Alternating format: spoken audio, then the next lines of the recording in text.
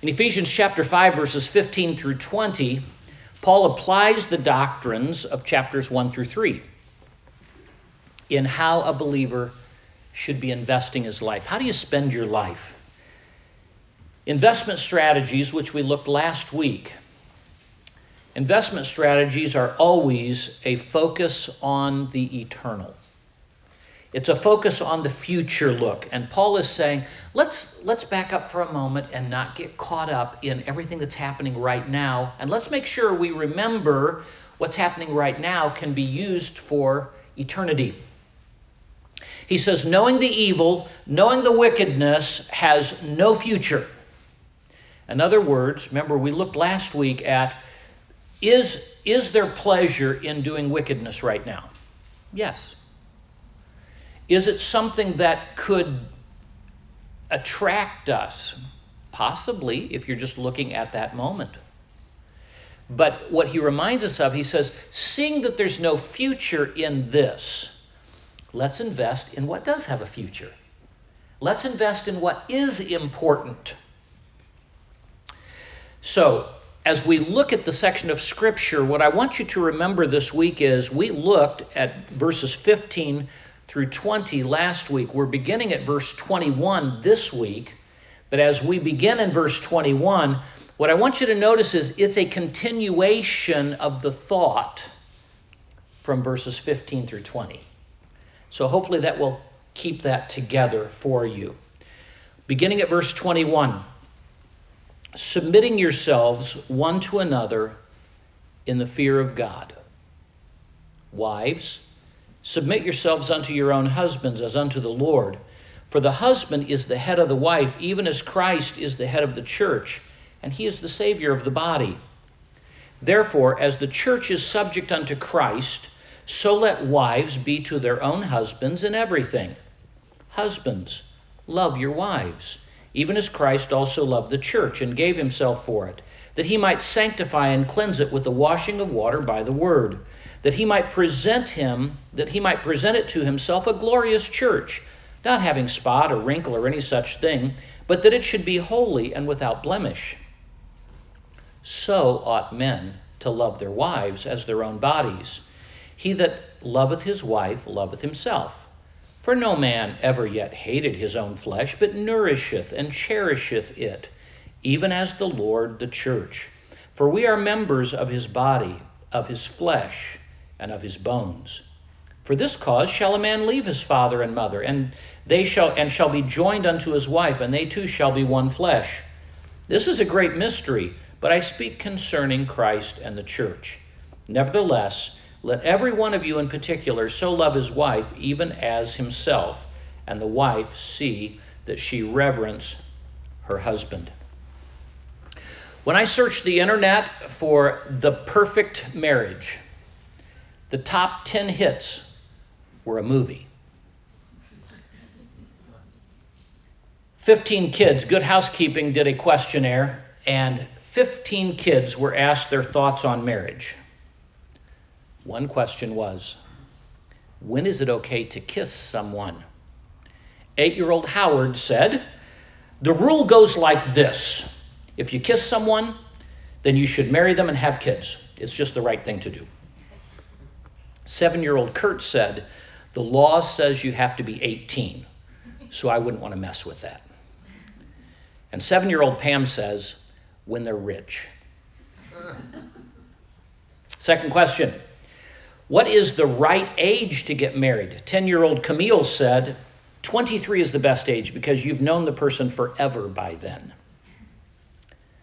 6-year-old Freddie, no age is good to get married. You got to be a fool to get married. And how can a stranger tell if two people are married? Derek, who's age 8, says, you might have to guess based on whether they seem to be yelling at the same kids. How do you decide who to marry? Alan, age 10, said, you've got to find someone who likes the same stuff. Like, if you like sports, she should like it that you like sports, and she should keep the chips and dip coming. And 10-year-old Kristen, No one really decides before they grow up who they're going to marry. God decides it way before, and you get to find out later who you're stuck with. Each of these responses tells you a little bit of their childishness, but it probably also tells you a little bit about their home life. And based on what they have seen and experienced in their home will tell you how they view marriage. You know, the further away we get from God's design back in Genesis, the more marriage is viewed as something that's broken, that we really don't want it. So what does marriage look like? Can you have a good marriage? Is it just an old-fashioned relic? If it isn't, how can you have a good marriage? One man, his quote on this is, "Marriage is neither heaven nor hell. It's simply purgatory." Barbara DeAngelis said, "Marriage is not a noun, it's a verb. It isn't something you get, it's something you do. It's the way you love your partner every day." And I like Franz Schubert. His comment was, "Happy is the man who finds a true friend, and happier and far happier is he who finds that true friend in his wife." So as we begin looking at our text, I just want to remind you this morning that verse 21, submitting yourselves one to another in the fear of God, is connected to all of the evidences of the Holy Spirit being in your life. Remember last week we looked at, he said, don't be drunk with wine, don't be under the control of a substance, but rather be under the control of the Holy Spirit. And how the control of the Holy Spirit impacts everything we do. Remember, he talks about speaking to yourselves. It impacts your speech. It impacts your songs, singing to one another in psalms and hymns and spiritual songs, singing and making melody in your heart. The third thing it does is, remember, he talks about giving thanks always. Recognizing, seeing God's fingerprints in what's going on around you. You know, when you have grandchildren or maybe a grand dog that would come and visit you, depending on where you are in life, and you see the door, sometimes you'll either see children's fingerprints or you see dog nose prints. And you can tell, oh, okay, they got a dog here. They've got children here. They've got grandchildren here. So, in the same way, sometimes, though we may not see God, we can see what God's been doing. Being grateful. But notice the last evidence of being controlled by the Holy Spirit is in verse 21. And that is, he says, submitting yourselves one to another in the fear of God. Do you know it is God's will? He says, don't be unwise. He says, understand what the will of the Lord is. What is the will of the Lord? That every one of us today would be under the control of the Holy Spirit. At some point, we might talk about how can we discern the will of God. We use that term, and there are a lot of things in Scripture where it says, and this is the will of God, and this is the will of God. But what I want you to notice is, here in this text, God's will is that each of us would just be under the control of the Holy Spirit. And it changes the way we act. Now, when I got to this text this morning, for some of you, it might have raised your blood pressure a little bit. You've heard this text used, and in fact, you may have become discouraged with this. Possibly you have somewhat been beat up with this text. John Phillips says this verse, talking specifically about wives submit to your own husbands as unto the Lord, this verse often is taken out of context and has caused many husbands to repress their wives and many wives to be resentful and rebellious. Standing alone, this verse seems to be arbitrary and unfair, but it does not stand alone. The biggest thing as we study Scripture is always keep Scripture in context. Context means you have to read the verses before and you have to read the verses after and make sure that what you're wanting the Scripture to say, it actually says that. So I hope this morning that I won't cause blood pressure problems for some of you. And I hope this morning that instead of feeling this oppression that's going to come over you and you're going to, I know what he's going to talk about. Submit, submit, submit, submit, submit. Well, let's just look at the text and let's see what it tells us. He begins, and let's look at this text again, where we read, "Wives, submit yourselves unto your own husbands as unto the Lord." Now remember, what he's going to do is he's going to talk about how do we submit one to another, and specifically, how does that work in a home? Okay, because remember, 21, speaking about, here's an evidence of the Holy Spirit, that we submit one to another in the reverence, in the respect, in the deep gratefulness that we have to God. Now he says, all right, let's apply this. Wives, submit yourselves unto your own husbands as unto the Lord. For the husband is the head of the wife, even as Christ is the head of the church, and he is the Savior of the body. Therefore, as the church is subject unto Christ, let the wives be to their own husbands in everything. Husbands, love your wives, even as Christ also loved the church and gave himself for it, that he might sanctify and cleanse it with the washing of water by the word, that he might present it to himself a glorious church, not having spot or wrinkle or any such thing, but that it should be holy and without blemish. So ought husbands to love their wives as their own bodies. He that loveth his wife loveth himself. Now I'm going to skip ahead to verse 33. Nevertheless, let every one of you in particular so love his wife even as himself, and the wife see that she reverence her husband. Children, obey your parents in the Lord, for this is right. Honor your father and mother, which is the first commandment with promise, that it may be well with thee, and that thou mayest live long on the earth. And ye fathers, provoke not your children to wrath, but bring them up in the nurture and admonition of the Lord. We're going to pause there because that kind of brackets this, how does a Christian live in their home? The next section of Scripture talks about how does a Christian live in their business world? And all of it goes back to we need to be under the influence of the Holy Spirit for this to be taking place in our lives. So let's look and see. The word submit here. Sometimes the question is asked, all right, so what does the word submit? And there's two different ways to look at it. There is one, the passive voice, meaning like one has to do under a dictatorship. Why do people submit under a dictator? Because they'll get clobbered if they don't. The other one is in a middle voice, which means that the person chooses to do something. And it's this middle voice that I believe this is describing. And there's two reasons why. First of all, because as you think about this, he compares it to the church. Now, why do we submit to the Lord Jesus Christ? Is it something where out of fear and dictatorship that we say, I've got to submit or else God's going to clobber me? Maybe you've been taught that, but that doesn't follow what the Scriptures have done.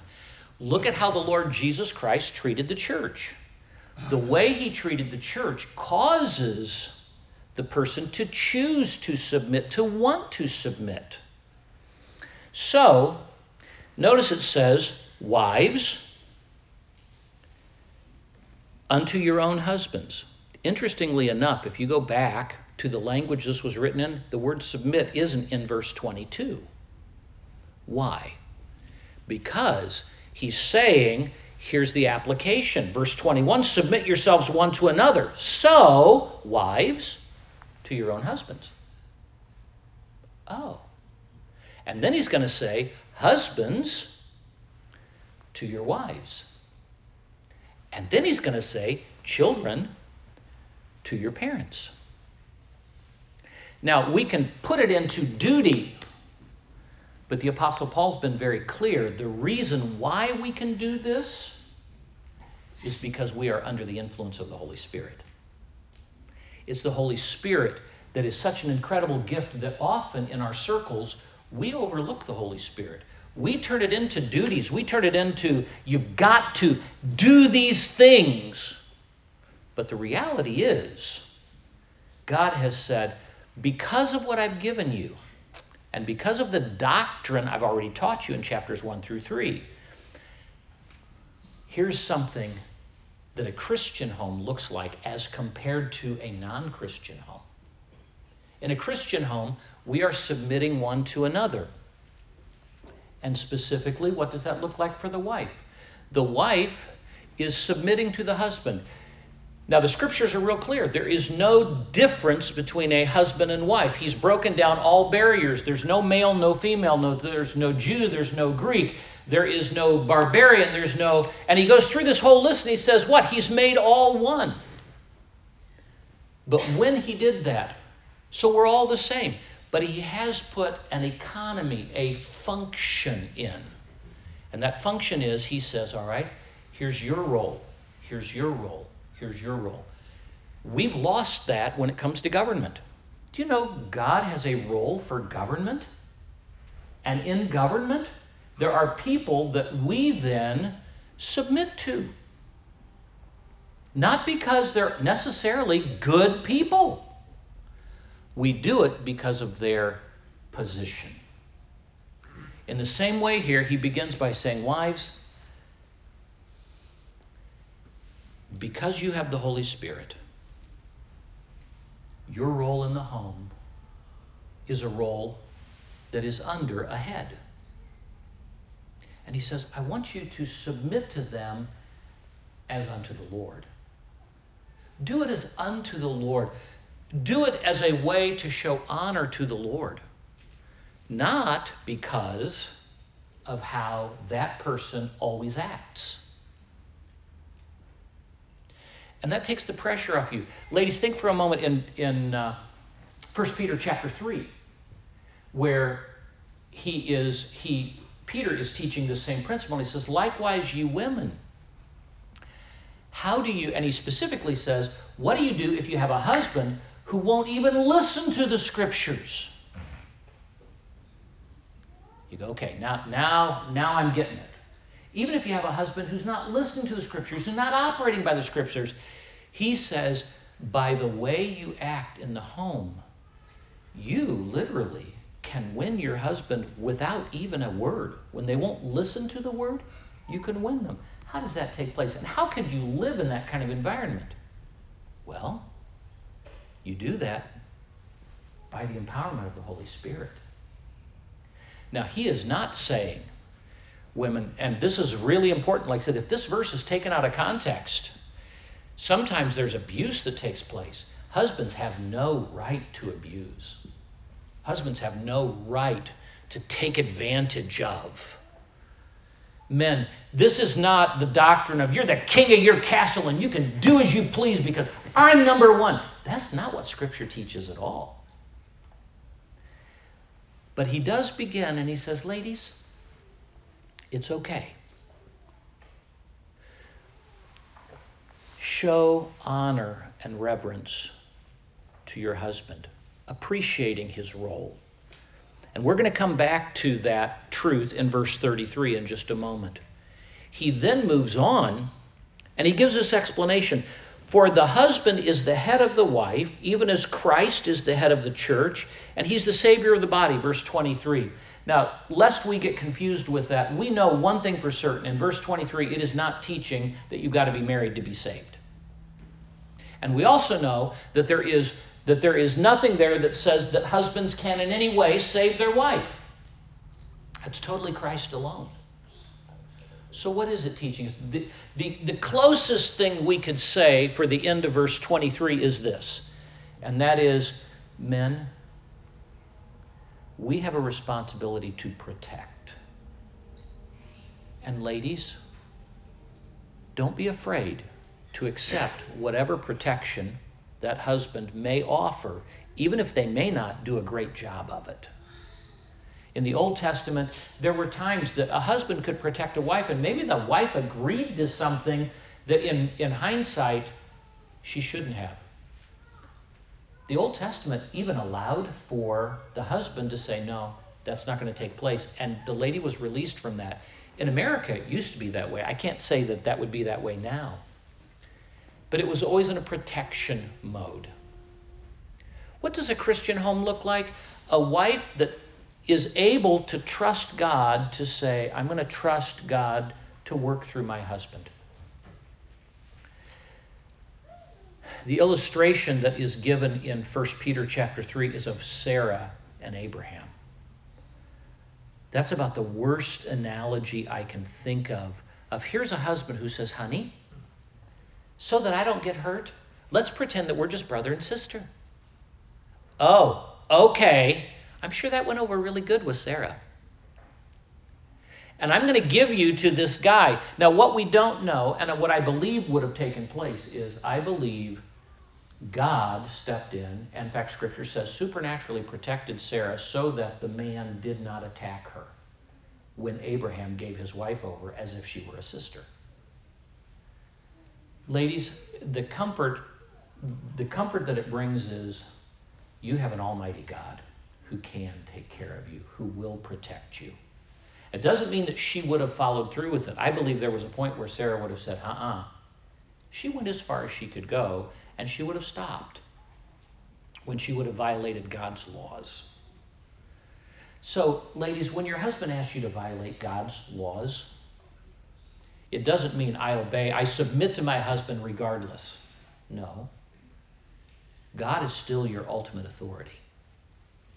But your attitude is submitting one to another in the economy so that the home functions well. You can give an opinion. You can raise questions. You can say, I don't think this is a good idea, but at the end of the day, someone's going to make a decision in your home. And that's where you choose to place yourself under someone. That's the reason why I would really encourage both you men and women. Marriage is really important. I don't know if you saw just recently, a movie star was drunk. He got married, and I think it lasted, I can't remember how many days it was. And he said, I didn't really know what I was doing. Let me encourage you with this. Marriage is really important. Always go to God with that and don't be in a hurry. Think it through, because ladies, that's going to be someone that you're going to be tied to. Men, that's going to be a lady that you're going to be taking care of the rest of your life. And so you want to make sure that you are really thinking that decision through. Verse 24, therefore, as the church is subject unto Christ, as the church submits to Christ, so let the wives be to their own husbands in everything. You say, wow, that's really a bitter pill to swallow. And I understand. The world is so messed up right now. We look at that and we say, how could that ever be? But you need to understand, remember, this is part of that whole aspect of, could you ever work within that environment? Yes, when you're empowered by the Holy Spirit. Now let's go on. Husbands, love your wives. So we have this interesting thing. Ladies, he addresses the thing that's probably the hardest thing in your life. To place yourself under another authority, rather than being the authority. And men, he addresses the hardest thing in our lives, and that is to love. For whatever reason, it's easy for us to respect what our wives do. And ladies would say, it's easy, I can love my husband, I just don't respect him. I don't reverence him. And guys, we can respect our wives. We just don't really love them. Therefore, he says, in the role you're in, he says, husbands, love your wife. And then he gives this analogy. He says, even as Christ also loved the church and gave himself for it, that he might sanctify and cleanse it with the washing of water by the word, that he might present it to himself a glorious church, not having spot or wrinkle or any such thing, but that it should be holy and without blemish. So let's pause there for just a moment. What's he saying? Here's what love looks like, men. Love is intentional. Love is on purpose. When someone says, well, I love this girl. Well, maybe they do. Maybe they're just enamored with how she looks. Maybe they want something from her. That's not love. Love, according to the text here, is in the same way that Christ loved the church. How did Christ love the church? He loved the church when she wasn't real lovely. He loved her with the purpose of helping her, not what he would get, but what he could give to her. Christ loved the church, thinking of the church's benefit, so that when it came time for the ultimate thing that the church needed most, a Savior who would die on the cross, what was the response? I wish I didn't have to go through this, but I will go through this for the sake of the church. Can you see the relationship, the dynamic in a home, submitting one to another? Why would a husband love that way? Because he is submitting to her and saying, I'm willing to give of myself for her. And I submit, I put my desires under so that I can help her. Sadly, like I said, so often these verses are taken out of context. In the context of it, how could we as husbands ever love our wives that way? Empowered by the Holy Spirit. I'm a selfish guy. I look out for number one. Yet under the Holy Spirit, I stop and I can think, what would be best for Cindy? What would I like to do right now? Well, I can tell you what I'd like to do right now. But what would be best for her? Why does Cindy submit her desires and put herself under? It's only the work of the Holy Spirit. You see, we can't discount this incredible gift, the incredible power that God's given to us in the Holy Spirit. That's the reason why every day we don't want to grieve the Holy Spirit. And we talked about the difference between having the Holy Spirit and being filled with the Holy Spirit. Remember the difference? When you got saved, God said he gave you the Holy Spirit. The Holy Spirit is sealed in you until you're resurrected, which means there's never a time you're living that you're not going to have the Holy Spirit in your life. But being filled with the Holy Spirit means being under the control of the Holy Spirit. That is manifested in our speech, in our attitudes, and in our actions, in the way we conduct ourselves. So he goes on and he says, as the way Christ loved the church for this purpose, that he could help the church be what it's not. Husbands, you know, one of the most unusual things in life is the fact that God allows you and me to be an agent to help our spouse be what they ought to be and can be.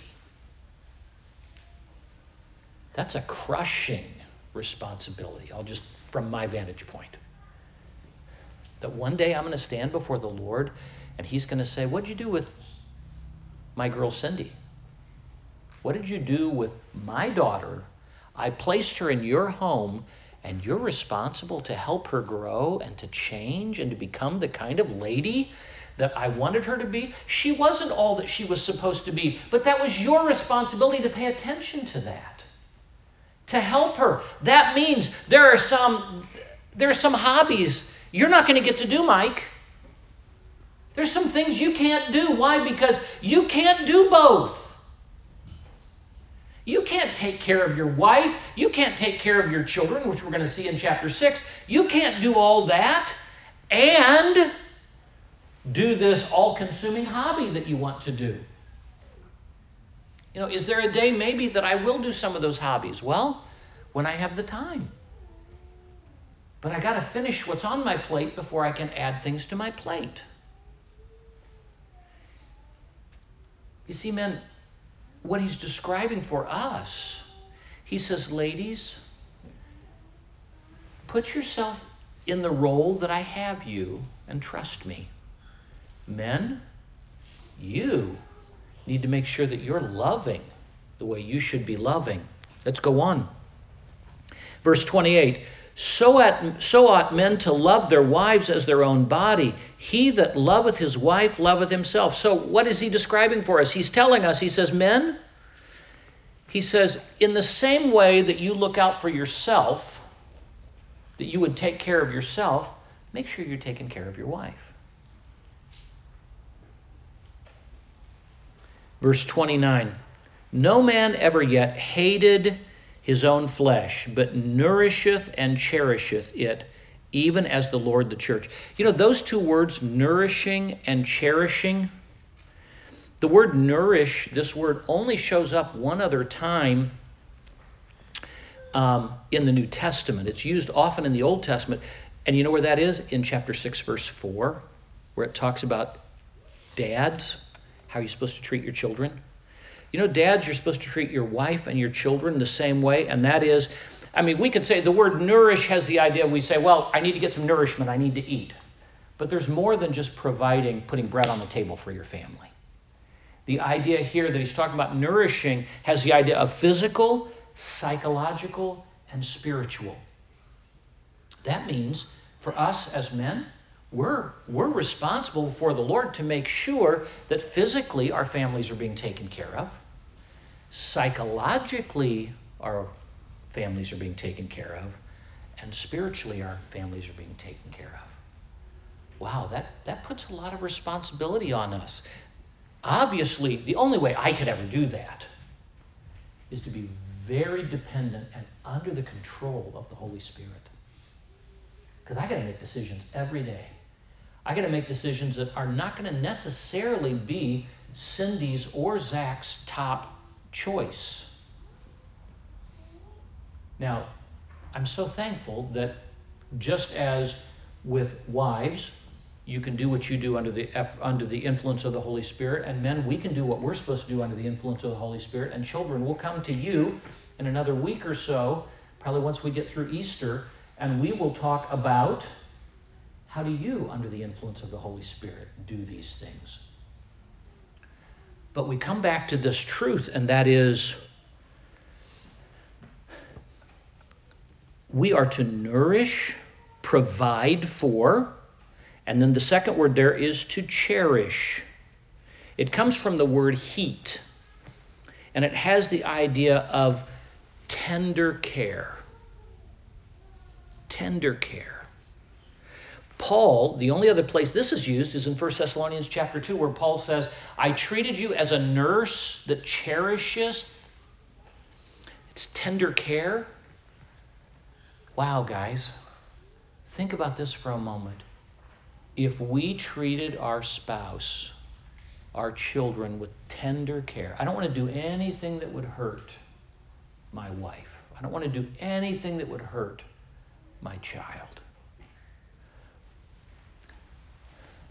And then the illustration goes back again, as Christ with the church. Do you know Christ provides all that we need physically, emotionally, and spiritually? We don't have to go anywhere else. He's all of our resources. And he has tender care for us today. Can you see why the idea of God being this God that's ready to swing his heavenly baseball bat and clobber us just doesn't fit the analogy? Because of the word choices he used, he's saying, God so loves you, he so tenderly cares for you. Now, there are going to be times when God tells me, no, Mike, you can't do that. But why does he do that?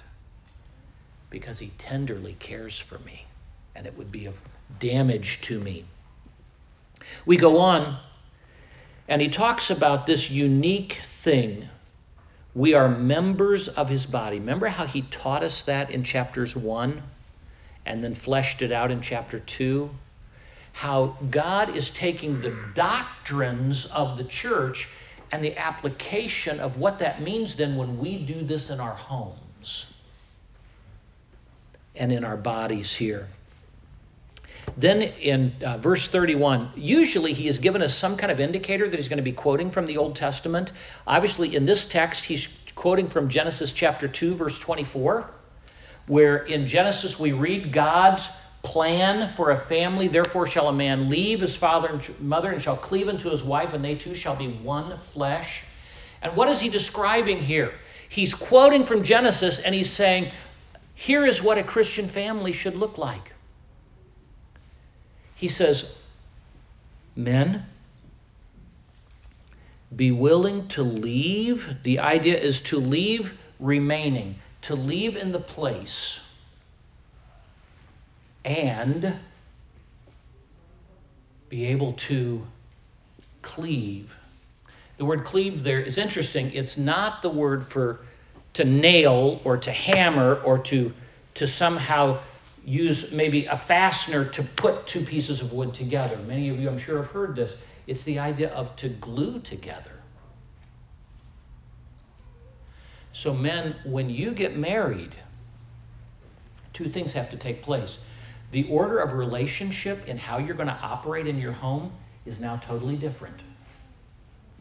When I got married, now I put my family above my parents and my siblings. I still love them. But he says, you leave alone, you walk away from this for the purpose of this. So that means it's going to be easy. And sometimes parents don't get this concept, and they will put a lot of pressure on you. They're going to make you feel guilty because you're not taking care of them.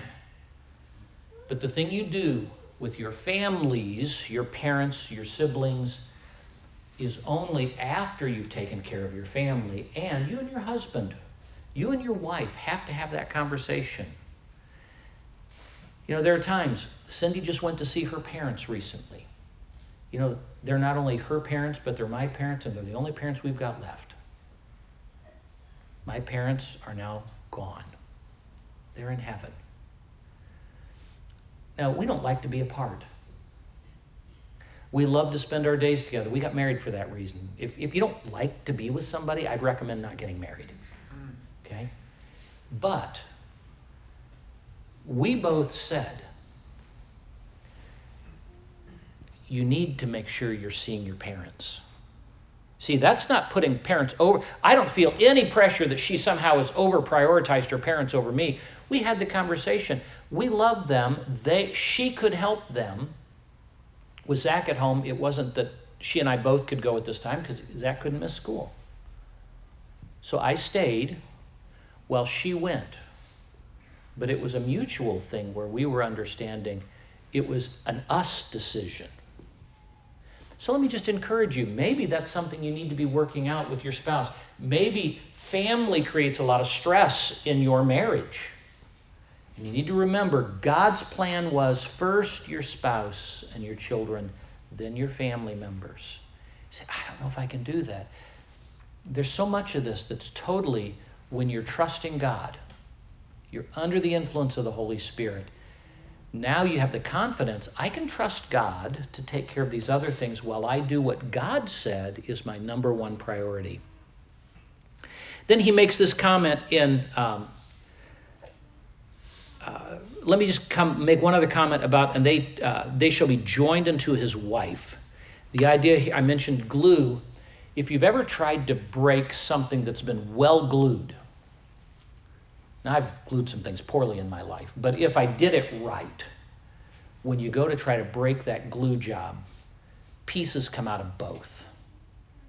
If I try to break the wood, I've got a chunk that's come out, it's splintered here, and that's always the way it is when you try to separate a marriage.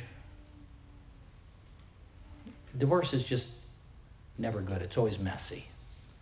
Now, we live in a world where that happens. How do we view people? We love people. Do I encourage people not to get a divorce? Absolutely. Why? Because God says it's going to be messy. It's going to hurt them. You've not hurt me if you got a divorce. I love you.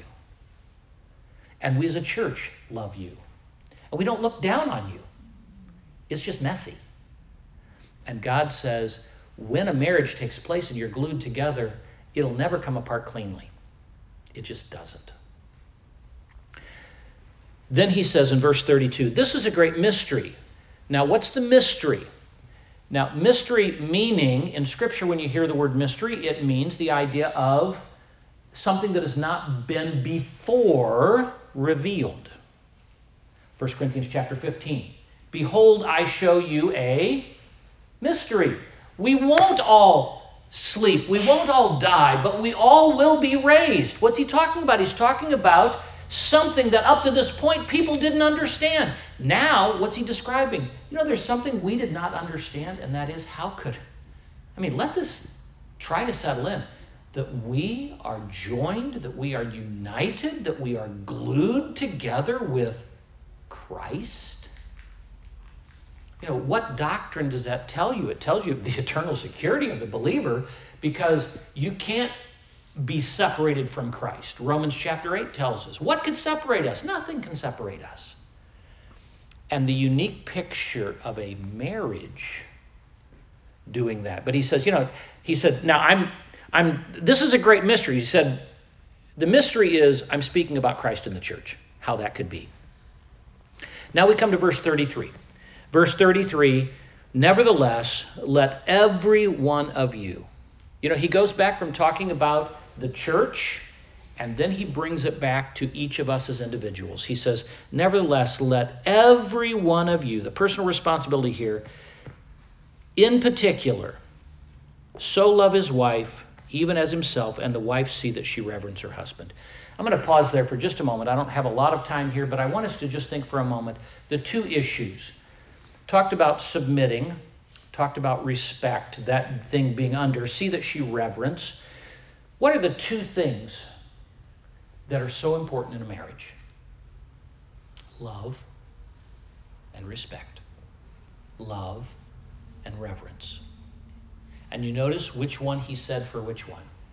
Husbands, love your wife. What does that look like? Go out of your way to make sure she sees your love for her. It's not just enough to say, honey, I love you. But you demonstrate that. You do those deeds that mean a lot. Now, it's possible that she doesn't want you to help her in the kitchen.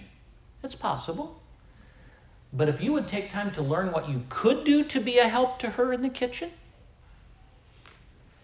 you could show love. You can do those things for her. You can help around the house. And you can do those things not because you necessarily love to do them, like she loves to do them. I don't think so. You are demonstrating love by the things that you can do for her. When you think about her throughout the day, an occasional text that just says, thinking about you.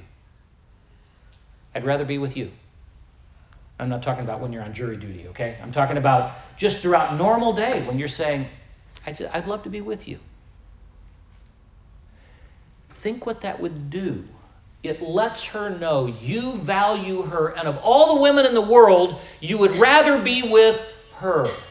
That gives her confidence. That gives her security. Don't be like the man that, said, look, I told her when we got married I loved her. If I ever change my mind, I'll let her know. That doesn't mean much to the lady. They want to know that you're still enamored with her. You think about how you can apply that. Ask the Holy Spirit to help you every day. How can I show my wife that I love her? Ladies, and the wife see that she reverence her husband. Now, this is the same idea that we see back in verse 21, where it talks about submitting one to another in the fear of God. When you really are so enamored with and so grateful for what God has done, it impacts the way you do it. The word reverence here, ladies, how can you really show respect? The one thing often men are accused of is being workaholics. We work. And we take pride in that. And sometimes, ladies, we take that for granted. We may hug on them, we may love them, but we don't really show the respect And, simple ways we can do that is to just pause and say, I'm so grateful for what you do. Thank you for providing for us as a family. Do it at the table sometimes. Here, you prepared the meal, but say, were it not for Dad working so hard, were it not for this, we couldn't have what we have. And I'm just so thankful for your dad. Maybe a text in the middle of the day, honey, thank you for working so hard. Thank you for all your effort. You know what that does for a guy? I'll work a little harder. We can do this. It's What's the difference? When we know that what we do matters and that it causes and that our wife looks at us with respect and says, you're the kind of guy that I still am glad I'm married to. And men, when we love our wife, it says, you're the lady above all ladies I'm so glad I'm married to. You say, well, that's really great when you've got a husband that's doing that. And that's really great when you've got a wife that's doing that. But what about when I don't? And I'm sorry. But that's the reason why you need the Holy Spirit. We do what we do because God says this is the right way to do it. This is the best way to do it. This is the thing we should be doing. So what does Christianity, he's been talking about what does it look like in our characteristics in chapter 4, and what does it look like in our character in chapter 5, and now we come to what does Christian living look like in the home? Rather than giving you a big old long list, you notice what he did? He said, men, love your wife. And you say, well, what's that look like? Well, in the same way that Christ has loved the church. He died for it. He took it when it didn't look so pretty. Before the church had time to put on makeup and comb the hair, still loves the church.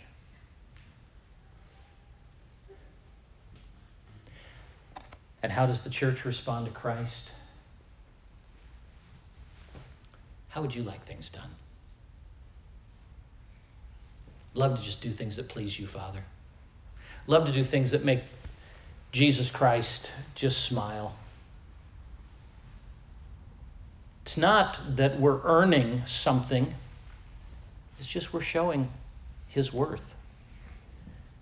Ladies, just do the things that let him know you value his worth. And even if he's not, and even if she's not responding right now, you keep doing it in the power of the Holy Spirit, because that's at least half of what God said a Christian in the home should look like. And fascinatingly, in 1 Corinthians chapter 7, you know what he says? He says, because you don't know if you're going to be the very avenue that causes that one to come to know Christ. Maybe you've already married, and you're married to an unsaved person. Now, Scripture says that's not a good idea, but Scripture also says if you're in that condition, don't get out of it. Instead, the greatest mission field you will ever be on is the one that you're in 24/7 in your home. I just always want to make sure you understand, so I'm going to go around the barn one more time on this, and that is, maybe you've gone through a situation where your marriage has been, where you've gone through a divorce. What does that mean to you? With us, we love you. It doesn't really change things. Often, in fact, I've been with people that they've been married so long at this point, no one really even knows they've ever gone through something else. It's part of your testimony of God's grace in your life. God's still good, isn't he? But don't let that hold you back from being what God wants you to be now. Love and reverence. How can this begin? Today, husbands, demonstrate your love. Look for ways to demonstrate your love. Wives, how can you do this? Show reverence by the way you show appreciation. And it's impossible to do it without the Holy Spirit.